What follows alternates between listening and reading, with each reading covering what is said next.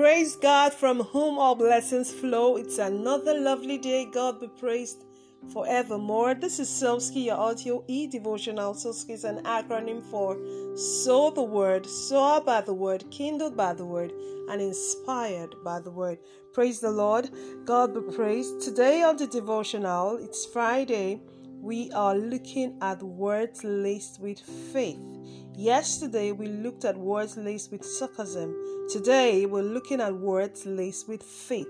The Bible says in the book of Hebrews chapter 4 and verse 2 that the words that were spoken to Israel didn't profit them because the words weren't mixed with faith. Today, we are looking at the words we speak, words that we utter, our utterances mixed or laced with faith. Please listen.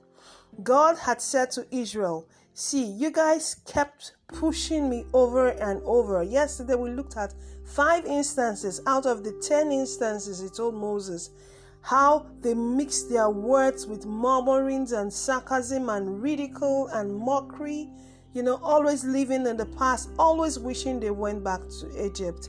I don't know what you are going through, but we saw how that led to a disastrous end for them. No one inherits his or her promises, precious promises, grumbling and complaining and mixing words with sarcasm, trying to get back to God or get back at the economy. How funny that is. But today on the devotional, we are still inspiring you. Let's look at biblical instances where folks laced their words with faith. They didn't lace their words with sarcasm. The first instance, reading to you this morning from Genesis chapter 22 and verse 8, is Abraham. When God tells Abraham, give me your son Isaac, Abraham is in a fix. Isaac by now is a big boy. He's not just a baby without a will, without a say per se. He's a big boy. Statistics tells us that he was probably close to being a teenager or was even already a teenager. So you see, he had a will and a mind of his own. But the moment Isaac asked him, Father, everything is ready for the sacrifice. How about the lamb? And Abraham utters a word mixed with faith. These are the things we want you to learn this morning. His words were laced with faith. He says, see, God is able to provide himself a lamb for the sacrifices. So we are looking at various instances in scripture where people were at dead ends. You are not the first to be at a dead end. But what are you saying? What are you saying with your mouth? He says God will provide himself a lamb for this process, a lamb for the sacrifice. And did that not come to pass? It came to pass. Abraham didn't know how. He didn't know how. It wasn't physically possible. It wasn't obtainable. It didn't add up. It wasn't relatable on top of a mountain. But did God provide a lamb? He did. He laced his words with faith.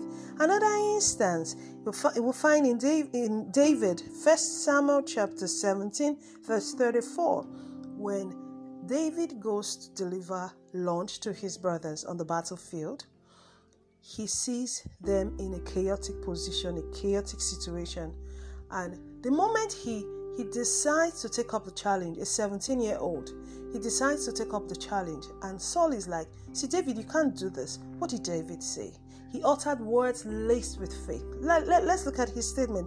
He says, my God, the God that we serve. One time, a bear and a lion came against the sheep whom I cater for, and he delivered me.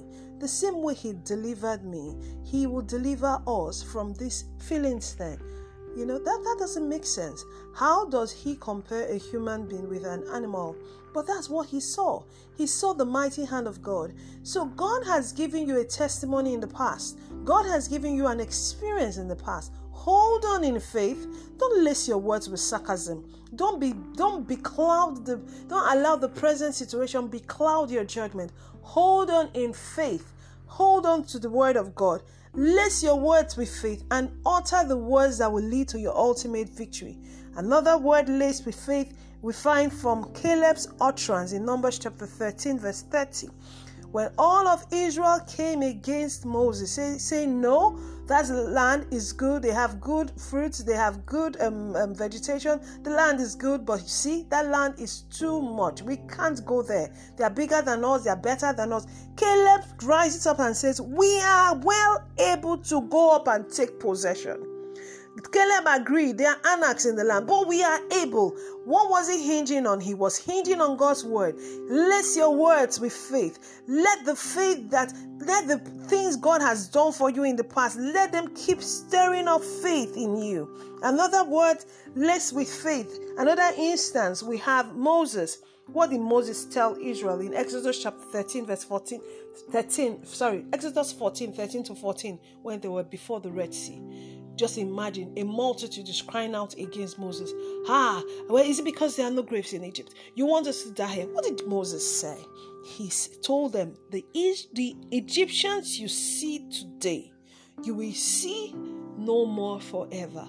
For God shall fight for you. What was Moses hinging on? Little miracles he saw in Egypt. Hinge your faith on what God has done before. Hinge your faith on what you've read from Scripture. Let your words be mixed with faith. Let your words be laced with faith. How about the 3 Hebrew boys in Daniel chapter 3 and verse 16? When the king told them, see, you guys are not afraid. You're going against my order. What did they utter? They uttered words mixed with faith. They were not intimidated. O King Nebuchadnezzar, we are not careful to answer you in this matter. For the God whom we serve is able to deliver us from your hand. And even if he doesn't, words laced with faith. Their anchor, their faith was in God and God alone. They were not going to compromise. They were not going to bow or cow. How about Mary? When the angel came to her, this was going to happen. You're going to have a baby. This is, and she's like, how is such a thing going to happen? But ultimately, what did she say? Be it unto me, Lord, according to your word. He said, because I know that he that speaks will bring about a performance. I'm paraphrasing. Then the last scripture I want to take this morning is taken from 1 Kings chapter 17 verse 9. I really like this one. When God was sending Elijah to go to Zarephath, God told him, now there's famine, the brook is dried up, go to Zarephath. He said, I have commanded a widow there to sustain thee. That's what God told Elijah. I have commanded a widow to sustain thee. Guess what? When Elijah gets there, he sees a widow. She's picking up sticks. And he's like, okay, widow, bring me this, bring me that. And she's like, guess what? Sir, we have just one meal. And that's all. Elijah would have said, is this the wrong address? Is this the wrong place? No. Words laced with faith. Elijah says, don't worry. Go and bring it for me. This is what God's word says. He prophesies. He drops the word of God there. He doesn't know how it's going to happen. He doesn't know what's going to happen. But as long as God has said to go, he will go and he will keep speaking words laced with faith. I want you to be inspired this morning. I want you to be reawakened this morning. Speak words laced with faith. Keep garnishing your path with words laced with faith. That's the only way you inherit your promises on this journey, unless you have another alternative. But this is the way we know to do it. This is how we have victory. Our victory comes from the words we speak. God bless you and have a really, really lovely day. Keep speaking words laced with faith. That way you will bring the spoils home. God bless you. Have a great day.